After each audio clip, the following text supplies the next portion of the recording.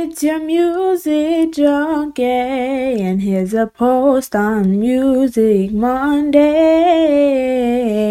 Y'all, it's your music junkie, and I have a Music Monday post. I have one question first and one question only. Why would you ever do drugs when you can get the same high off this music I'm finna give you?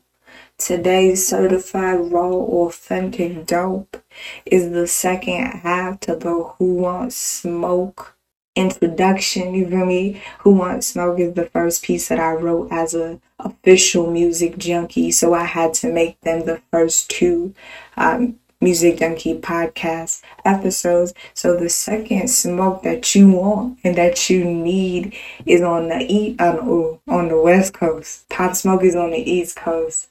D Smoke is on the West Coast, and that's what you need in his album Black Habits. It is dope, it is raw, and since he is on the opposite coast, it's almost appropriate that he gives us the opposite type of dope. Like Pop Smoke is your sativa, and D Smoke is your indica. It's soothing, it's sedating, it's that Cali West Coast vibe that make you want to chill and ride, with them big old wheels that they be riding on you, cruising down the street. Like, he gives you them West Coast vibes. He makes you want to be at peace with nature. Like, he brings the hippie out in me. It's so intoxicatingly chill that you might miss his profound lyrics, but I'm encouraging you to listen a little bit closer because he be dropping science. Like, it's like you're chilling, and then boom. It's like, hold up, what he just said? He's super dope, and he combines so many different sounds, different types of music into one album. I know it's like rap, but there's also some funk in there. There's some chill waves. There's some classic samples. Just a touch of love, just a little bit. There's some soulful vibes. There's some neo-soul vibes. There's conscious lyrics. There's a neo-soul featuring Jill Scott. Black Habits 1 and 2, the songs celebrate and uplift the Black community while constantly and constructively criticizing in the same song. The one line in Black Habits 1, I just got it. He said, "Life ain't a panda. The imagery is beautiful.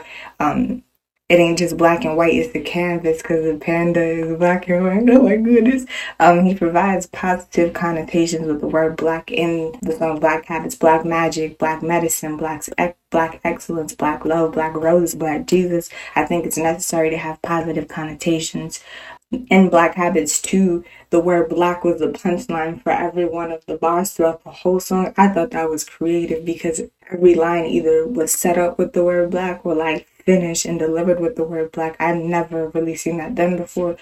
Sun-Kissed Child is a perfect example of his layered artistry, the multiple genres. There's the funk, there's the jazz, there's the chill wave, there's the rap, there's the R&B, the touch of love sample. That was so dope, and it was really dopely utilized. I remember watching him in the Netflix series, seeing how hands-on he is with creating his music. He's like so involved in it, and it's so dope because he really is involved in every single component of the art. So I just know that was a reflection of his artistry. That was a classically, dopely used sample. Jill Scott was so soothing on the song. I really listen to that song all the time. Sun-Kissed Child, how did they treat me rude? Celebrating complexion, celebrating our blackness. It's so empowering. Her panentheist.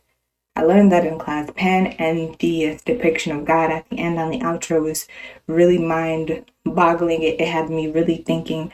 The line in there, instead of being raised by cartoons, felt like an allusion to a Kendrick song. I may be reaching, but it made me think of cartoons and Serial when he's like, instead of being raised by cartoons, a young nigga raised by rap, he being raised by tunes. The discussions of systematic failings and this education of us black people. This is all in one song, y'all. Like the layered artistry in Sun-Kissed Child is an example of what he does in every single song. Closer to God. Oh my goodness, I really love that song. The necessary critique and discussion of Christian religion in the Black community, and the witty alternative reason for smoking. I don't know why I get high Maybe I'm trying to get closer to God. And that just is really profound to make you think of getting high as a way to really connect with God on a higher spiritual level. Stars the vocals on the album is super dope. The criticism of gospel while using gospel instruments, oh my goodness, dually profound. He has an organ and really creates a gospel vibe while criticizing gospel.